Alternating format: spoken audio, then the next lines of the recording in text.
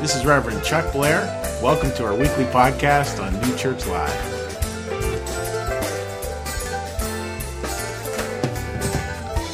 Great to have all you folks here today. What a great day. And we're gonna be closing up this series we've been doing on Ephesians.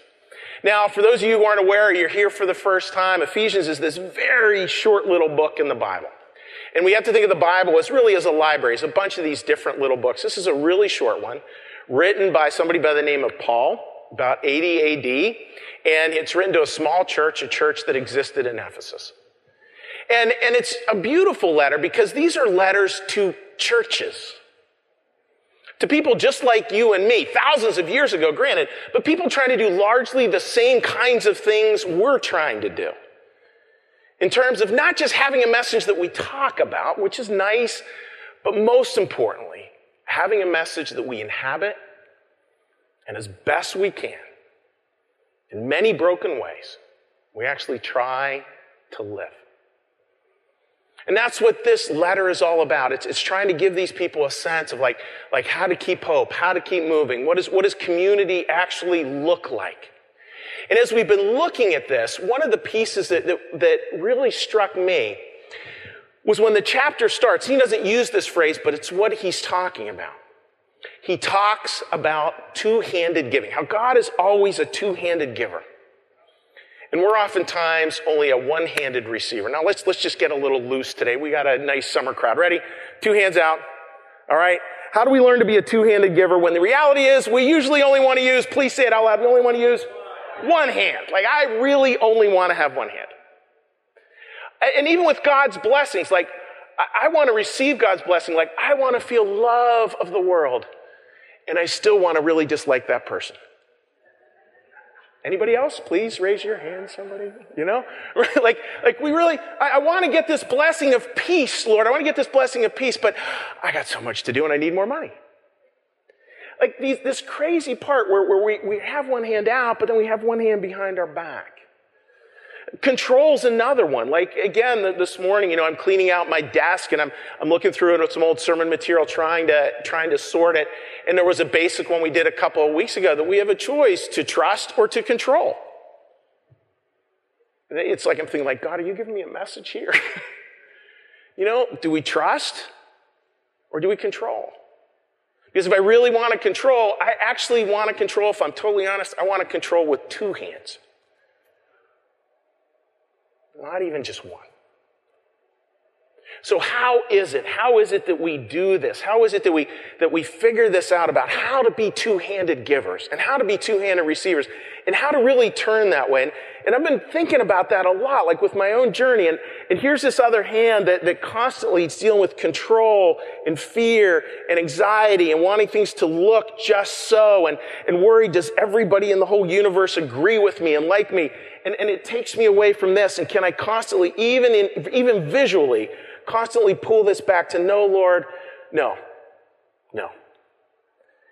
Thy will be done. Let me receive that with two hands.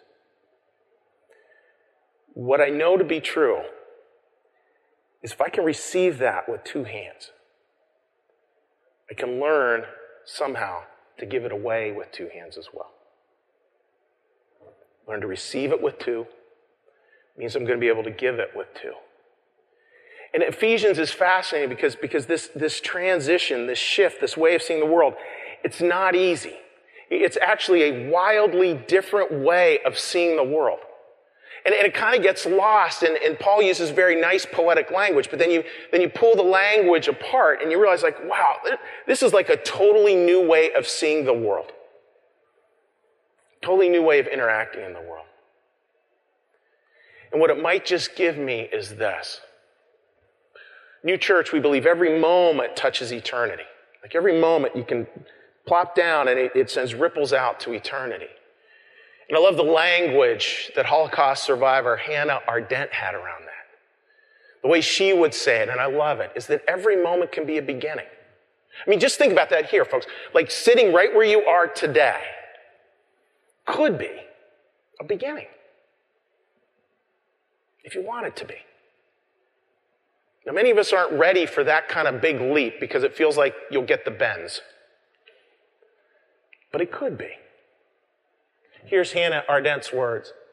Beginning is the supreme capacity of humanity. Just look at that first line, folks. Beginning is the supreme capacity of humanity.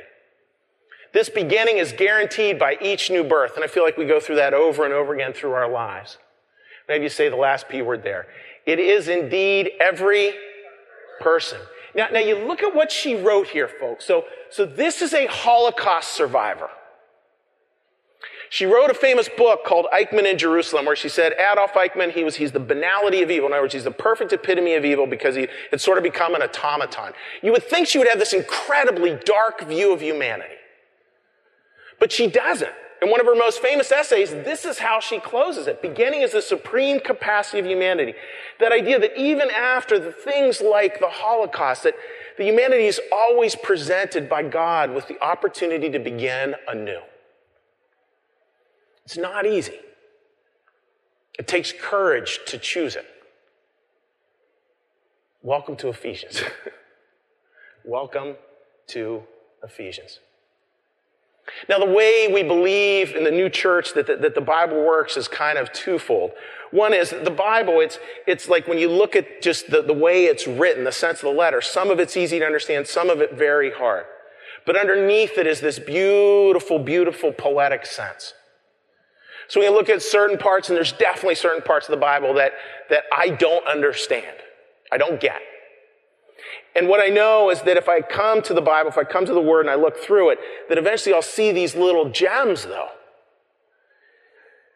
They start to paint this world that I can only barely glimpse some of the time. And I say that with a smile.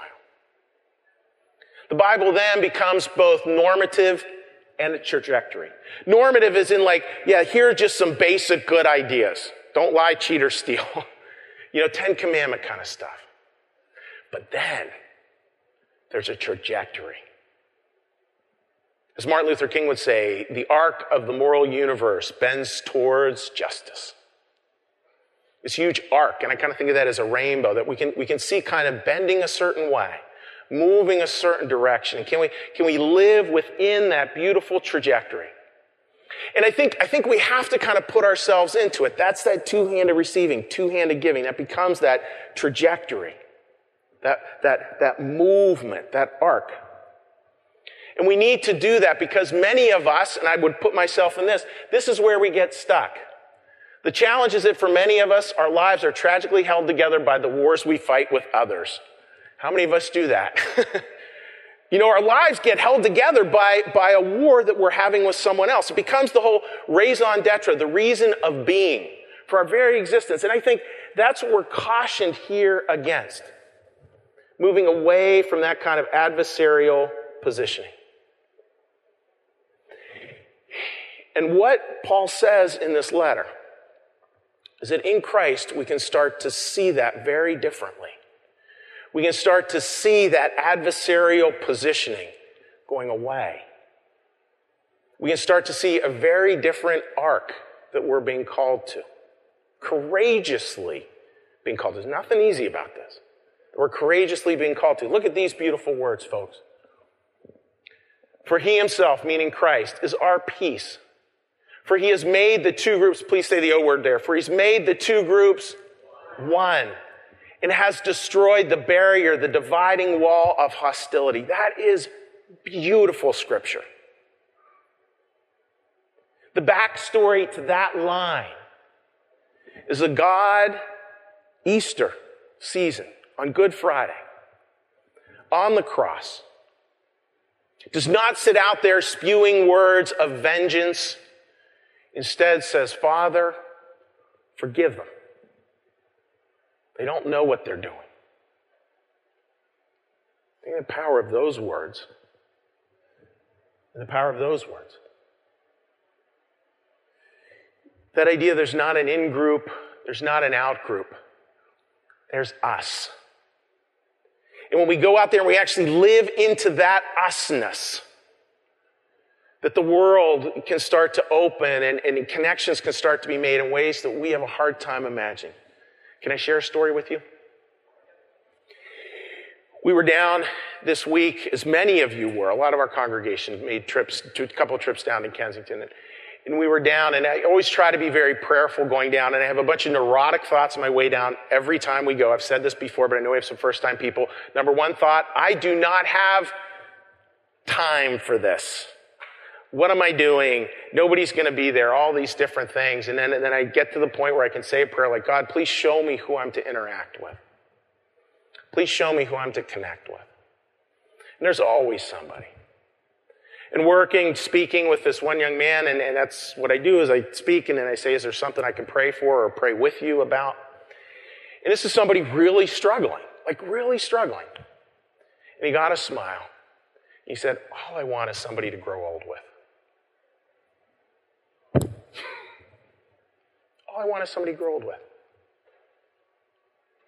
What happened to all my judgments in that moment, folks? Phew. May we all be so blessed. You see, that's where Christ and that call can pull down the walls between us. There's no us and them. There's just we. There's just an usness in the middle.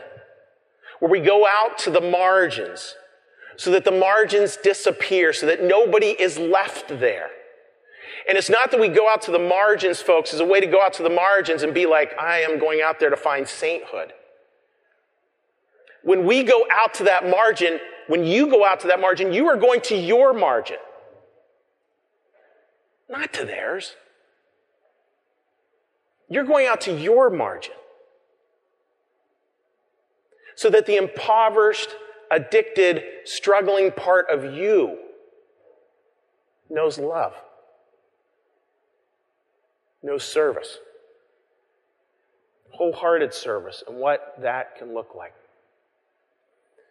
Now, can we live in that place? Can we live in that place? Can we do that? Can we make those transitions? I think there are ways that we can. In looking at this Ephesians quote, what we're going to be looking at in Ephesians here, I was listening to this one beautiful line. And it's talking both literally and figuratively. It's a Christian man who's very involved with peacekeeping, and he's worked down in Colombia. They were having a civil war in part of Colombia. He went down to work there. And he said, we finally got it turned around when as a Christian group, we decided we were going to have one core commitment and we were going to live that commitment out into the community regardless of where people were religiously. Do you know what that commitment was? It's real simple. He said, we will die before we kill. We will die before we kill. What a beautiful concept that is. So as the band comes out, I want you thinking about, like what would that transition look like for you? What would that flip look like, two-handed giving into two-handed receiving? What would that arc, that trajectory look like for you? Where you can end up in places like that, where you can understand things in new ways, and most importantly, live life. Live life in incredibly powerful and rich ways as well that are all pointed to in this beautiful letter of Ephesians. So just imagine again, folks, I want to come back to that idea of beginning being the supreme capacity of humanity. The supreme capacity is that we can always begin anew. And that doesn't mean that we begin anew and then make a mistake and, we used up our one chance to begin anew. It's not how it works. We get to do it over and over again. I mean, that's the joy of God, is we can't fail God. It's impossible to do.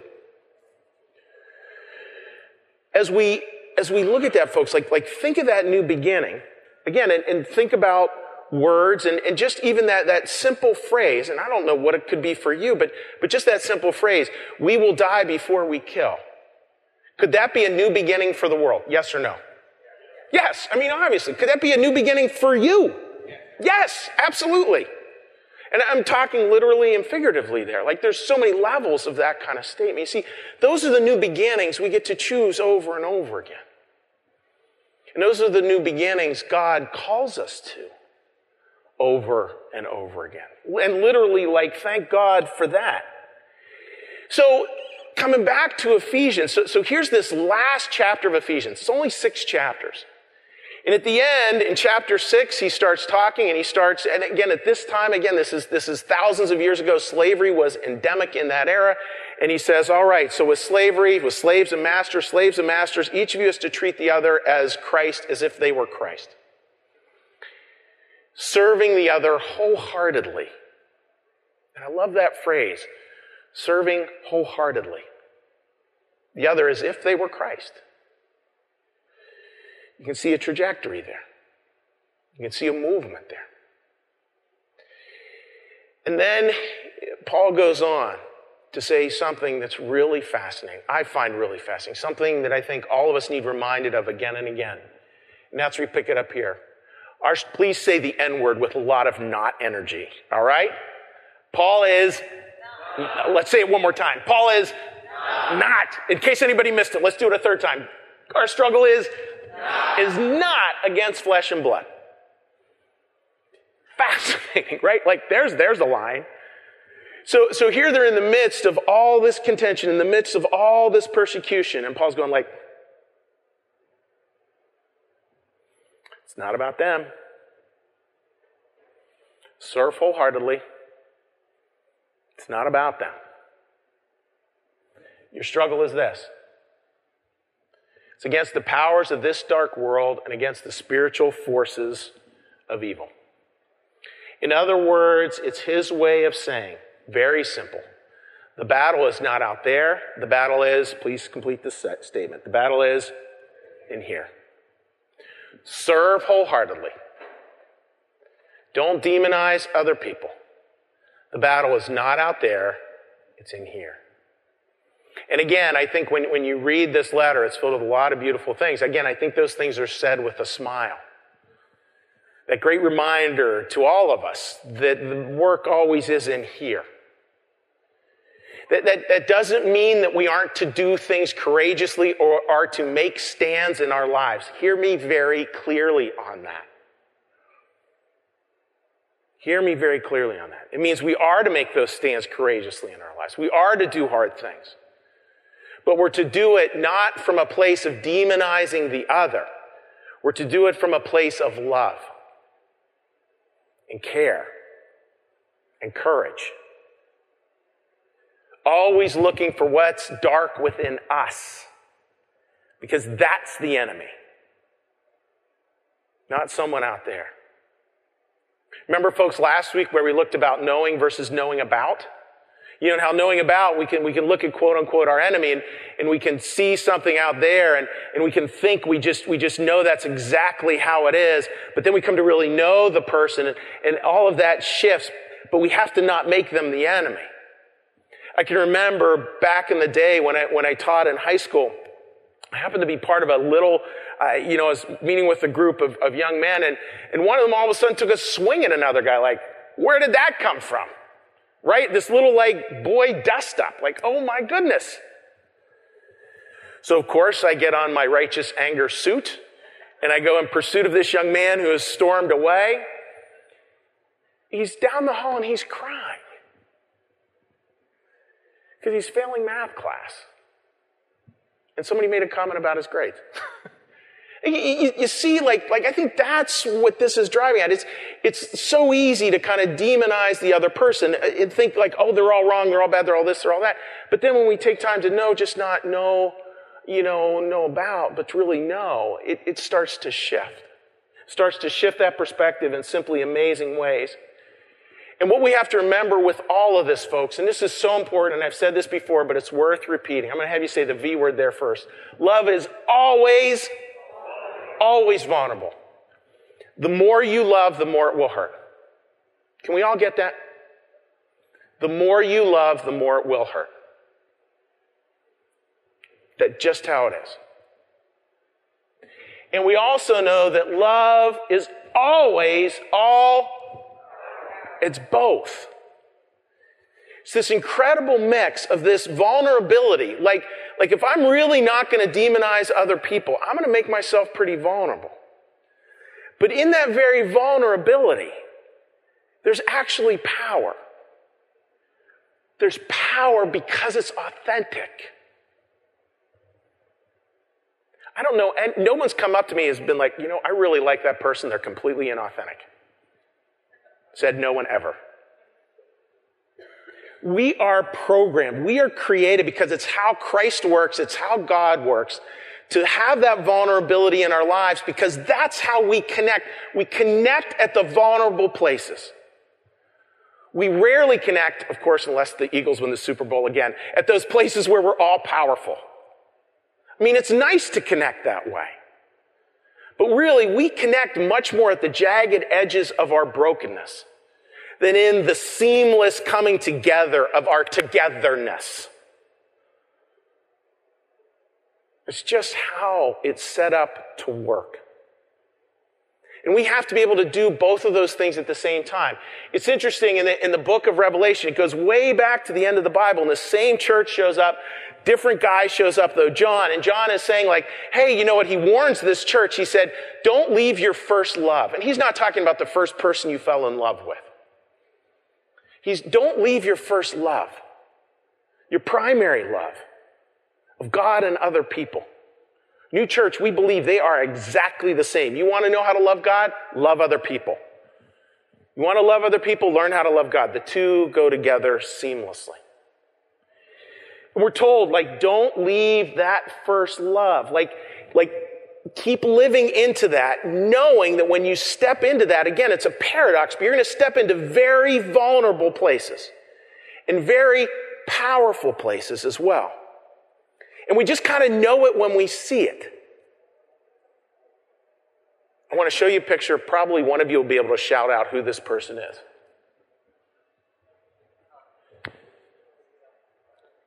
Anybody know who that is? Someone want to shout? Yes, that's the Navy SEAL who died in Thailand. His name is Salman Kunan. That is vulnerable love. That is all-powerful love. That's somebody who remembered their first love. Now, I did a little research about this guy. Turns out he was retired. He had a different job. And he heard about these precious boys. And he knew what he had to do. And it cost him his life, but within that was a reminder to all of us about what life really is. A love that is both incredibly vulnerable and a love that at the same time is incredibly powerful. Both at the same time. A miracle to think about that. And I think it's a trick of the spiritual life, and a trick not like a parlor trick, but like it's tricky because we're asked to live in that middle space. I am not particularly fond of vulnerability. I'd much rather be a superhero. All powerful. But that just isn't how love works. And I think this book, Ephesians, many of the books of the Bible are so clear with that. So, and then this last chapter, Ephesians, goes on, and Paul says, okay, I need you to get armored up, right? I need you to get armored up. Now you can imagine all the young men in the audience being like, where are the swords? You know, where's the stuff? Ready to get armored up for the fight. Right? How many of us would love that, you know? Let me get armored up. But this is what Paul says, and it's beautiful because there's poetry in here, and some of it I don't even understand the language, but I just know it to be true. This is what he says. Put on the belt of truth, the breastplate of righteousness. And look at this next line. This next line is so good. I don't understand it at all, but it's absolutely true. Feet fitted with the readiness that comes from the gospel of peace. Isn't that good? I don't know what it means, but that's really good. You know, just like, yeah, even have your feet all wrapped up in the good news of peace. So you can move because it's a journey, because it's a trip, because it's a travel on what the original Christians called the way. And the best shoes you can get are the shoes of peace. Wrap your feet like that. Take up the shield of faith, the helmet of salvation, carrying, I'm going to have you say the S word there, carrying the sword of the Spirit, which is the word of God. Now, notice, does it say to smite your enemy? Does it say yes or no? No. Say it one more time. Yes or no? No, it does not say that. It's just saying like, yeah, get armored up. to move this message forward. Not to conquer, not to kill, not to wound, but to heal, to love, two-handed receiving, two-handed giving. You can't do that with a sword in your hand. I mean, that's powerful stuff that we're being called to. I think as we close this series, I want to talk about that particular call again. I think this is important. It's easy to look at this stuff, and it's easy to glance over it, and it's easy for me at least to forget that this is a call for me and a call for you. It's a call for us.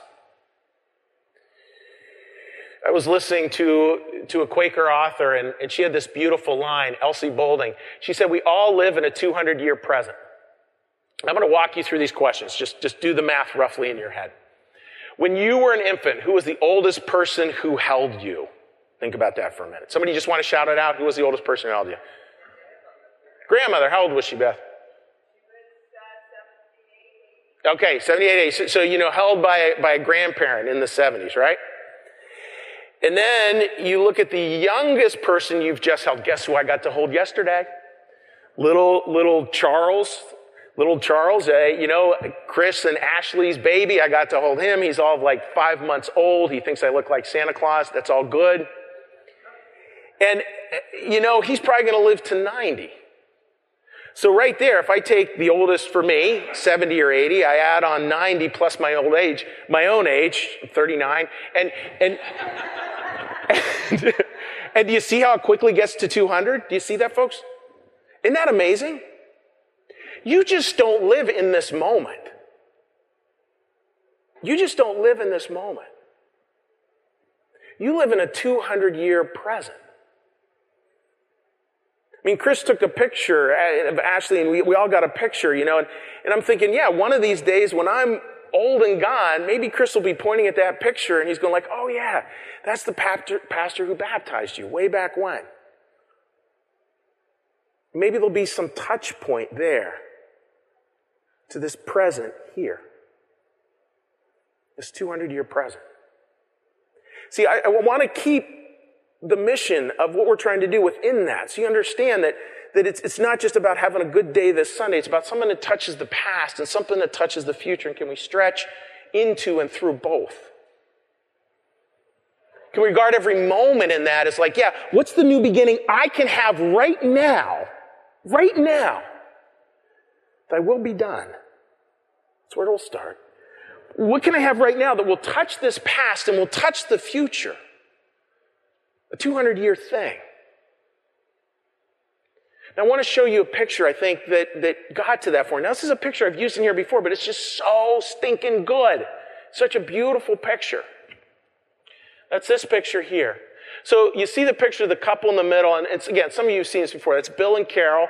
This is out at my little home church I grew up in out in western Pennsylvania. The church was actually built on the hill I used to sled on, the old cow pasture there. And Bill and Carol, I was invited out because they lived a couple of farms down, dear friends, and they asked me to come out and celebrate their 50th.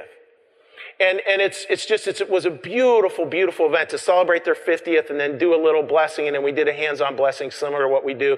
That's their son to their left, that's their adopted son to their right, just incredible, incredible stories. 200-year present. Like, I want you to look and see which one of those faces in there strikes you first. All right, which one of those faces strikes you? All right, which one? Then I want to show you on the next slide the face that strikes me. See that little guy? Flip back. Right there. Sort of, where's Waldo? All right, and flip back. And then flip back once more. 200-year present, folks. What's that little boy learning right in that moment? I mean, I don't really have the answer. I'm just, like, what's he learning? What's he seeing? What's he learning to celebrate? What's the call of a life well lived that he's getting to see right there? What's the 200-year present that picture is captured? I think what that does, folks, is it creates a gravitas to the moment. A gravity to the moment. Not a gravity as in like, this is really serious work. It's not that at all. God does everything with a smile and a laugh. Please remember that. And there is this gravitas. What are you going to do with your 200-year moment? What are you going to do with it? Who can you touch this way? Who are you called to touch this way? Receive 2 hands. Giving with 2 hands. What can it be? Ask that question not with a sense of dread or that you're doing it wrong or that you haven't done enough or that your resume looks bad. Do it from you are enough. And what's the call today? Amen. I'd ask you now to please join me in prayer as we close this series. After I offer a prayer, you have the opportunity to say the Lord's Prayer as you know it, to have a moment of quiet reflection or just have a silent prayer, and then you're more than welcome to join with the band on an absolutely wonderful last song. So please join me in prayer. Lord, thank you for your presence here today, and thank you for the many lessons that we can pull from the book of Ephesians. Today, Lord, allow our hearts to go forward with the idea that we are to serve wholeheartedly, that we are as best we can, not to demonize the other, that we are as best we can to be 100% accountable for our part in this world, for making amends as best we can. Serve wholeheartedly. The problem is not out there. The problem is in here. And from that place, Lord, allow us to live courageously in each of our 200-year presence. Presence that stretches back, a presence that stretches forward. Allow us to live in that place, that mile run right there. And allow us to hear the call and heed the call. Not with urgency or frenetic scrambling, but just with a simple sense of this is what we are called to.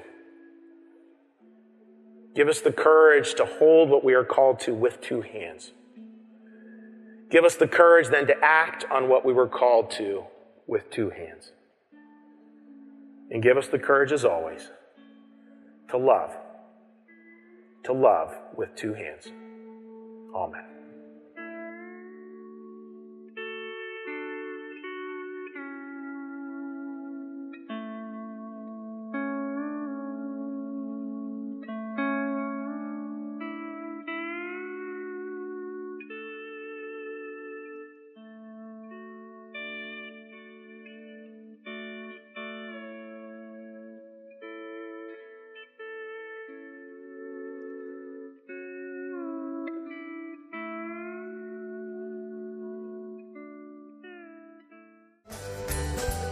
Thank you for listening. You can support this podcast at www.newchurchlive.tv.